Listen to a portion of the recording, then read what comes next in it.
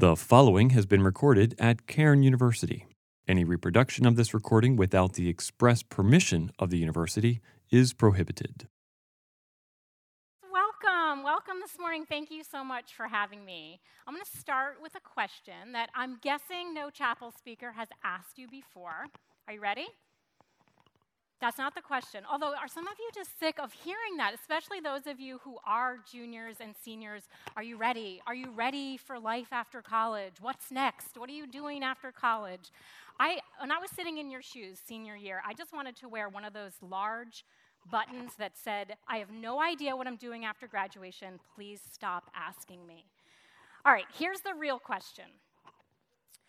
4 people were shot in front of a castle.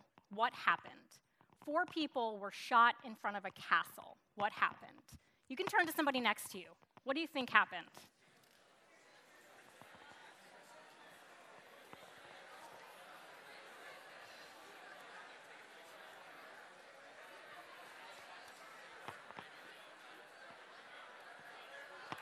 All right, are you ready? 4 people were shot in front of a castle. Oh, this is my family.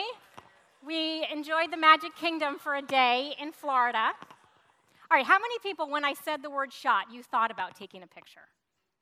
All right, nice job. There's a handful of you in here, and I bet if I gave you more time, more of you would have thought of that. If you raised your hand, you might be one of those people who have something called paradigm agility. It's what we refer to in my workplace. People who can see situations from different lenses, different frames. I work for a leadership development company called Bartel & Bartel, and one area that we focus on in developing individuals' leadership is with paradigm agility. If you don't like the word paradigm, just swap that out with lens. What do I mean by this? What do I mean by paradigm agility? Let me give you an example. When my daughter, Hannah, was in 1st grade, she started at a brand new school. And she was probably there for about 3 days, and she came home and said, Mom, there's a problem child in my class. There's a troublemaker. I said, okay, first of all, we're not going to use that word to describe another human. And second of all, let's pray. Let's pray for this child.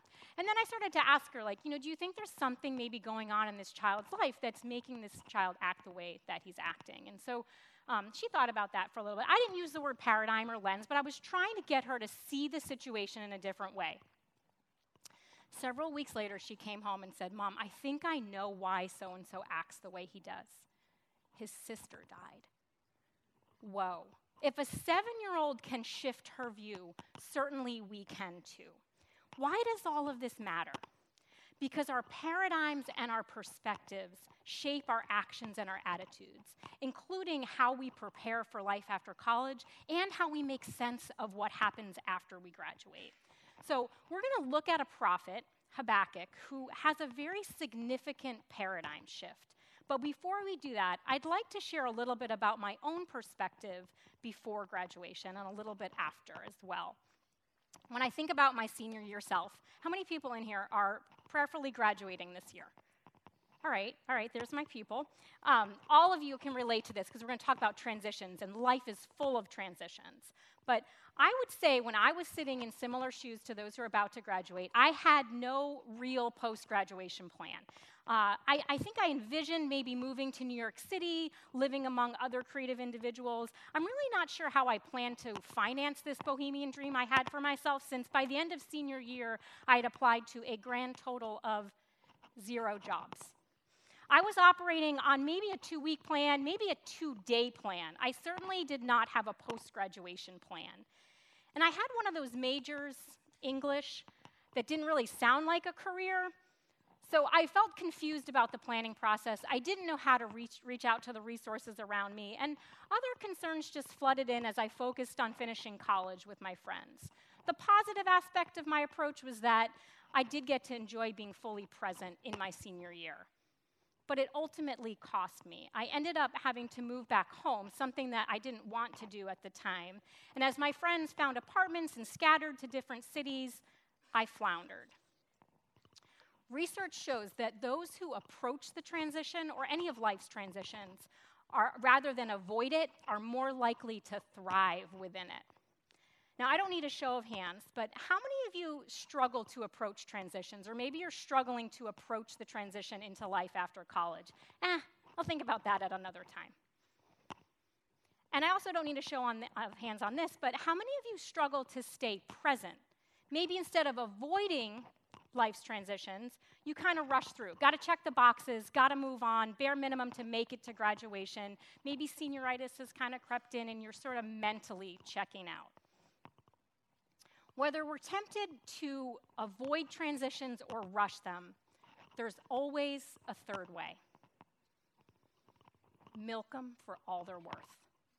Milk it for all it's worth.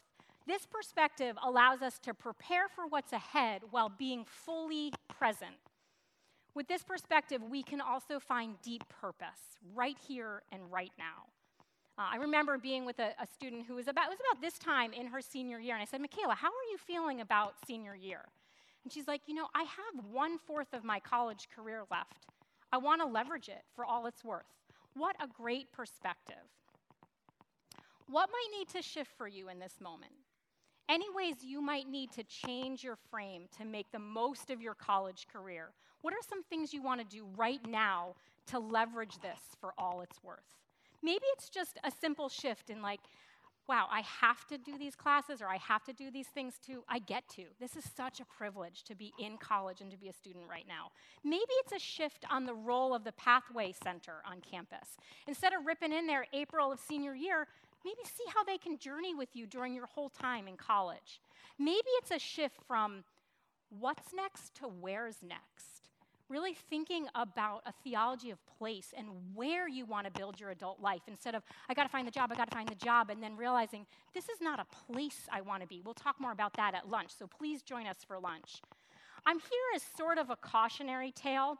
I carried some very unhelpful perspectives before graduation that led to an even more challenging post-graduation stretch. Are we seeing any direct correlations here? Probably.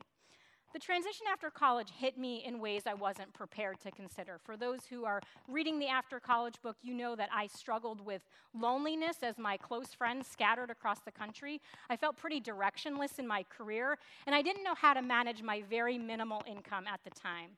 On a deeper level, I wrestled with questions of faith and doubt and identity. Another big blow for me that summer was having my heart broken. I guess August is the #1 time of year that people break up with people. Awesome. It may sound trivial now, but at the time it was so painful I just wanted to throw up, every day for weeks. It was the most significant loss I'd experienced up to that point in my life, and I just remember crying out to God, why? Why are you allowing this to happen to me?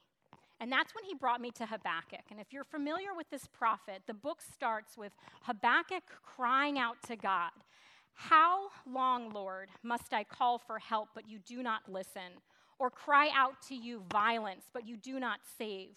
Why do you make me look at injustice? Why do you tolerate wrongdoing?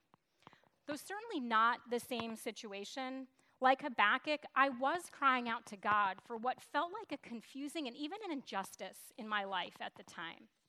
Now, Habakkuk is going toe-to-toe with God for a very different kind of injustice. He feels like he and the other Judeans at the time are being faithful to the law of Moses, while others are not being faithful, but it seems like God is silent.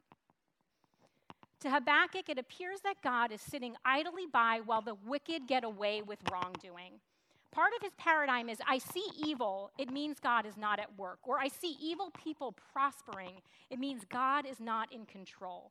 He's confused. Habakkuk is confused, full of doubt, and he's really honest with God about it. Friends, God wants our honest complaints. He can handle it. Habakkuk doesn't have a framework for what's happening. He needs a different lens.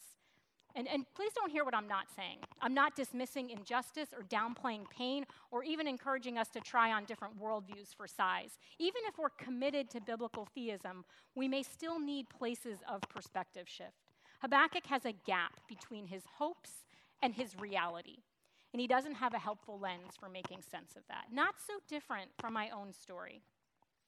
I, too, experienced this significant gap between what I expected life after college to be like and what actually happened. I was confused, depressed at times, full of doubt. Aren't you guys glad you brought me today? Isn't this like a really encouraging chapel talk? I am not trying to discourage anyone in any way, but I do want to normalize that if at any point you feel any of these emotions after college, it is normal and you're not alone. One perspective shift that we may need for transitions or for life after college is it's okay to not be okay. And it's okay that expectations don't always match reality. Because I know from my own story and from walking with hundreds of alums that there's often a gap between what we hope and what we experience. We need to mind the gap. If you've ever been over to London and ridden the tube, you know that the little sign appears everywhere, right? They don't want you to fall in the crack. They want you to mind the gap before you get on the underground. This is especially true right after college. It's one of the most exciting and hopeful times, but it's also one of the most uncertain, unstable times. A time when we face some of our biggest challenges. And sometimes it's hard because there's things we could have done on the front end to better prepare. We could have done better leveraging the college years to prepare. But it's also challenging because we're going through a major life transition. We go from something really familiar, especially if you've been a student your whole life. For 17 straight years, you've been a student, and then everything shifts. Even if we're moving back home or staying in the area of our alma mater, we've changed. And the people around us have changed. Our communities have changed.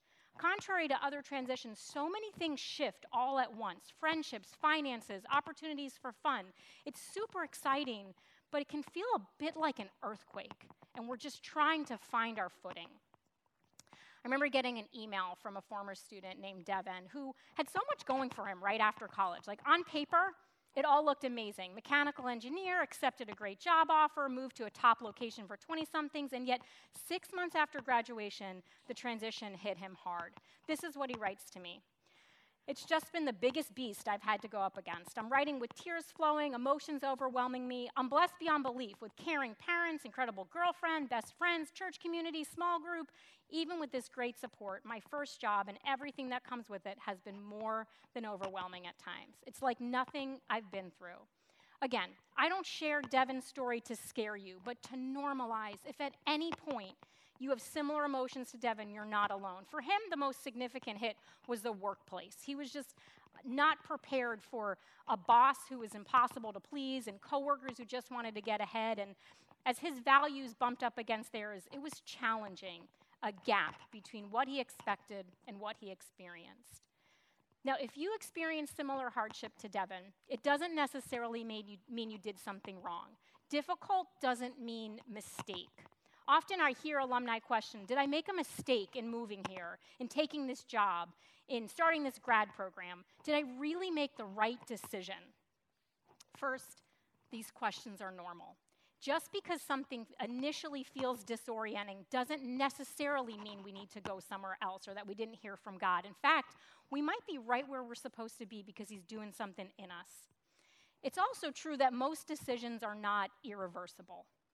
If you discern, like Devin did, that you're continuing to struggle beyond an initial adjustment period, it's totally okay to say, I need to leave. His workplace was toxic. He needed to make a decision.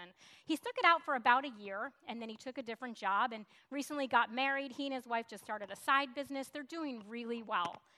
As he reflects on that rough stretch after college, though, he says, I wouldn't want to repeat that, but I also wouldn't trade it. God does some of the best work in us during life's transitions, and I want to encourage you, as you go through this, milk it for all it's worth. Here's another shift we can try on. It's okay to not have it all figured out. I don't need a show of hands, but how many of you feel so much pressure to just make that right decision for what's next? As if, it's A or B, and if I don't pick the right one, I'm going to be cast into some parallel universe. We feel so much pressure to make that right choice, as if there's a perfect decision for what to do next. It's okay to not have it all figured out, and it's okay that one thing doesn't lead right to the next. We can embrace the in-between.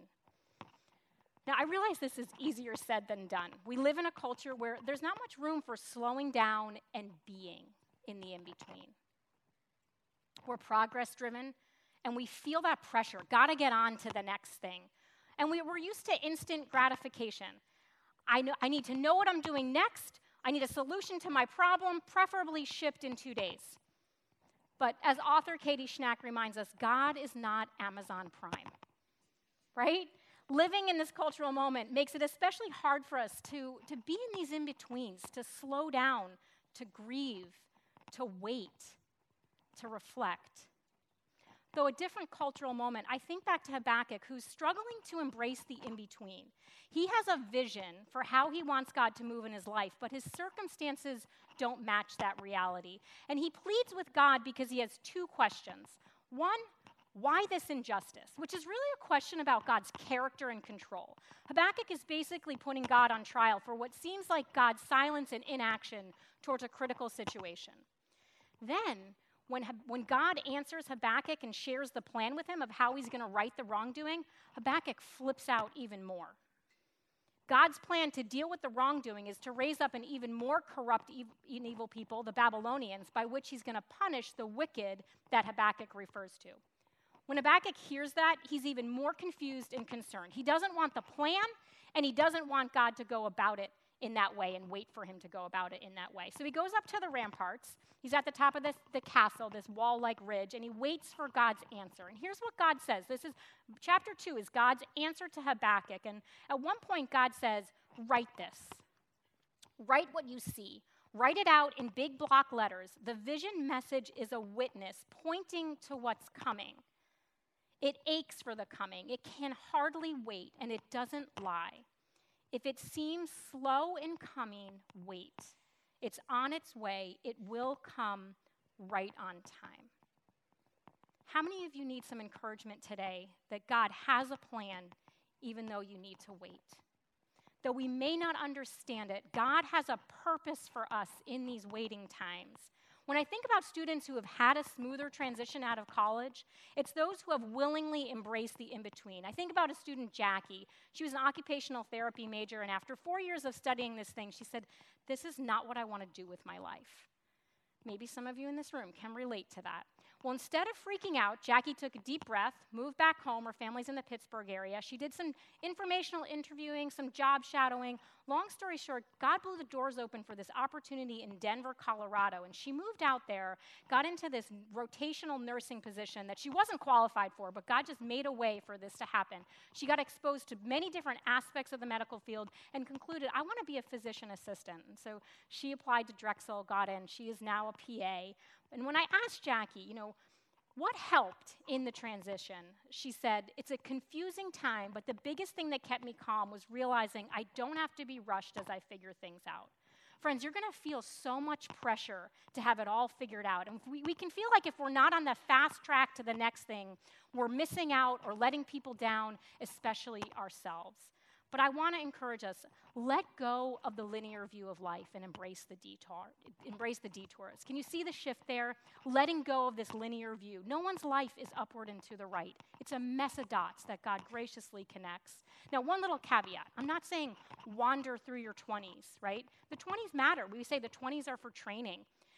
There's some things trending right now, take a grow year and maybe someone can GoFundMe to do it. That's not exactly what I'm encouraging. I just don't want us to feel like if we're not on the fast track to the next thing, that we've done something wrong, because there's a real danger in that, especially if we don't allow ourselves to be in transition or if we write off certain stretches. God doesn't waste any stretch. We have a purpose in the waiting. God wants us to make room for these times. The summer right after college was a really fallow time for me, as are the middle parts of most transitions.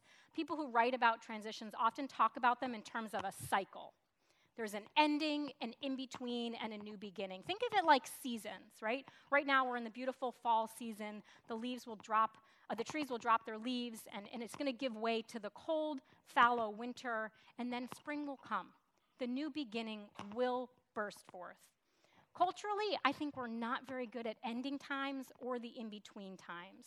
But if we can master this now, if you can master going through a transition now, you're going to be that much more prepared when other life transitions hit you. No one gets to escape these. Transitions can take anywhere from 3 months to 3 years, says author Terry Walling. And in these in-between times, I do think the book of Habakkuk is a reminder to just simply be patient in the waiting. If it seems slow in coming, wait. It's on its way. It will come right on time. Yes, that new beginning will come. But we don't get to escape those fallow times. And I'm going to share, kind of close with a story from one of the most empty times in my life, a time when I was waiting for spring, waiting for that promise of spring, for newness to arrive. And then I'm going to share 4 words that I wish someone would have shared with me before I hit the bottom. Words that can be part of a paradigm shift for all of us. So here's the day I hit my lowest low. Right after college, I took a job with a social service agency, and which meant I had these very erratic hours.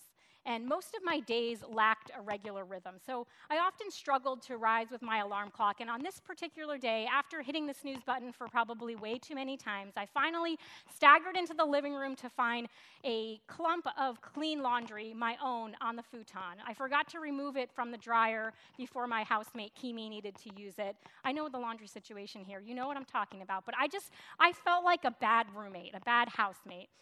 And I could hear the click, click, click of the buttons of her blue jeans swirling in the dryer at this point, and it just reminded me of all the thoughts just swirling inside my head.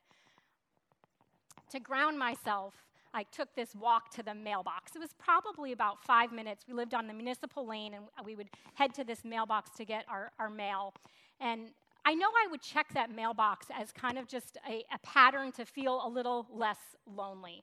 In the same way you might check your text, your social media feed. This is pre-cell phone, so just that I was looking for that small little dopamine dose to just make me feel a little less lonely.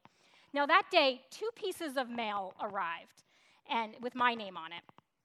One came in this really thick cardboard envelope. It was an 8x10 photograph from Olin Mills, a complimentary self-portrait for posing for this church directory.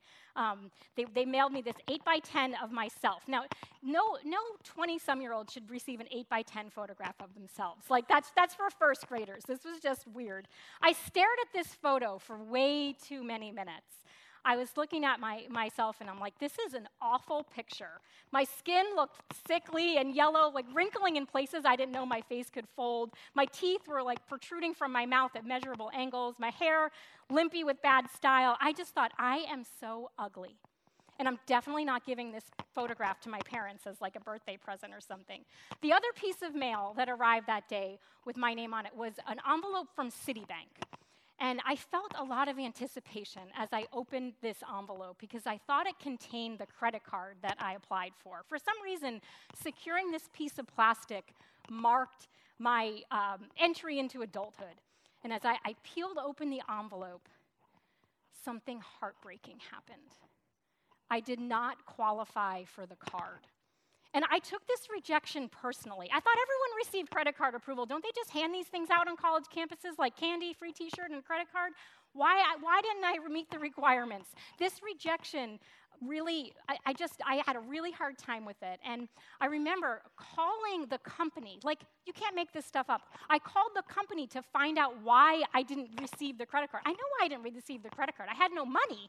But I called the woman from Citibank, and she said, our system is down right now, and I can't supply a specific reason for why you didn't get the credit card. And I just wanted to say, my system is down right now, darn it, thanks to you. And then I thought, you know what? I should work for them. I'm really good at denying people, mostly myself, credit. It was a low moment, all right? This was my low, rock bottom moment. It was a microcosm of just all the little ways I felt I didn't measure up in life after college, a microcosm of other places of deep rejection like the heartbreak. And as I looked at my life through the lens of I'm only as worthy as what others say that I am, it's no wonder I didn't know how to measure up in a system where no one was going to give me an A. I needed a perspective shift. I needed these 4 words. It's gonna be okay. The best advice I can give you, if you want to walk confidently into life after college, is this: dwell on God's character and power. Part of why I wanted to look at Habakkuk is because recalling God's character and power is where he eventually lands. Despite his confusion, his frustration, doubt, despite his crying out to God, "Aren't you God? Do something!" he wraps up with this beautiful prayer that names who God is. He chooses to be in awe of God's work in his life. Verse 3 of chapter 3, Lord, I've heard of your fame. I stand in awe of your deeds, Lord. He recalls God coming to Israel at Mount Sinai, acting as a warrior, fighting for his people. He declares no matter his circumstances, God is God. Habakkuk has a paradigm shift. And this is in chapter 3. Though the fig tree does not bud, and there are no grapes on the vines, though the olive crop fails, and the fields produce no food, though there are no sheep in the pen and no cattle in the stalls, yet I will rejoice. Despite this fallow time, I will rejoice. And we might apply this to our own situation, right? There's so many things that can feel empty in our lives. Here's a little adapted version. Though the relationship didn't work out, there's no likes on my post, I've disappointed someone, I didn't earn the grades I want, my bank account lacks funds, I don't know my next step, yet I will rejoice. The sovereign Lord is my strength. He makes my feet like the feet of the deer. He enables me to tread on the heights. Even in our lowest places, God lifts us up. He's the lifter of our heads, and he lets us tread on heights. He makes us like a deer. What do you think of when you think of a deer? What do you think of? Yeah. What do you think of? A deer. I'm sorry. You're scared. You're scared of them? Oh, they're scared. They're scared. What else do you think of when you think of a deer? Yeah. They frolic. Yeah, they frolic. They're agile, right? They can move swiftly. When I was driving here yesterday on the highway, 2 deer just flew across the field, and it was like this beautiful picture of, wow, they're these amazing agile creatures. Look up the characteristics of deer. They can move without stumbling across really rough terrain. And I love that, even this comment of the deer can be scared. Yeah, sometimes we are really fearful. But let's use that. Think about this in this moment. What God can do for us in our fear, in our anxiety, in our worry. He can make our feet like the feet of the deer. We can rush across even rough terrain without stumbling. God wants to do that for each person in this room, to make you strong and firm and steadfast, even if you're scared, even if you hit a rough stretch. Now, I told you that God brought me to Habakkuk that first year out of college and right after my heartbreak, but it wasn't just because I could relate to a prophet who felt an injustice. It was because God wanted to give me a promise in that first chapter. Look at the nations and watch, and be utterly amazed. For I'm going to do something in your days that you would not believe even if you were told. I chose to trust that God would turn my heartbreak into healing. I chose to trust him to bring beauty to what felt like ashes in my life. And many years later, actually when I was 28, I did meet my spouse, and I remember sitting in the stacks of the Penn State campus library and writing a letter to him with these exact words from Habakkuk. The gift of Craig in my life continues to awe me, but God blessing me with that gift wasn't the fulfillment of the promise, or at least not the whole of it. God awed me in my 20s. With the rich web of relationships he gave me after college, with the great local church that he connected me to despite their weird photo directory. No, it was a great church. It was a really great church. The struggle and the blessing of being single in my 20s, and most of all, it was about learning that no matter what circumstance, I have a kingdom purpose. I'm not in some holding pattern until God acts in the way that I want or hope, but rather that I can live my best days now and just wait for him to awe me, because he will. That's what he wants to do for us. Friends, I pray that as you approach this year or even the ones that follow, that you do so with paradigm agility. Agility that allows you to embrace the difficult and awkwardness of transitional times and milk them for all they're worth. Agility that allows you to be patient when and if you're feeling stuck. Detours are okay, and God doesn't waste any stretch. And last, no matter what situation you find yourself in, I pray you carry this frame. It's going to be okay. This isn't platitude or toxic positivity. This is deeply rooted in the biblical story. From Genesis to Revelation, we know how the story ends. God's got you, and he's got amazing things in store. Let me pray. Gracious God, we just say thank you. We say thank you for every person who is in this space right now. You know them. You know their stories. Elroy, the God who sees, I thank you that you see every person in this room and that you have good things in store. God, I pray that you would speak specifically to those who need to hear your voice in this moment, and that we would go from here knowing that even in our fear, in our anxiety, in our worry, in our confusion, in our doubt, in things that feel painful and difficult right now, you see us. You long to chase after us, to make promises to us, and provide for us. Thank you for your character, God. Come with your Holy Spirit and encourage each person in this room. And as we go from here, help us to go with a perspective that knows that our strength is in you. We praise you, in the Father, and the Son, and the Holy Spirit. Amen.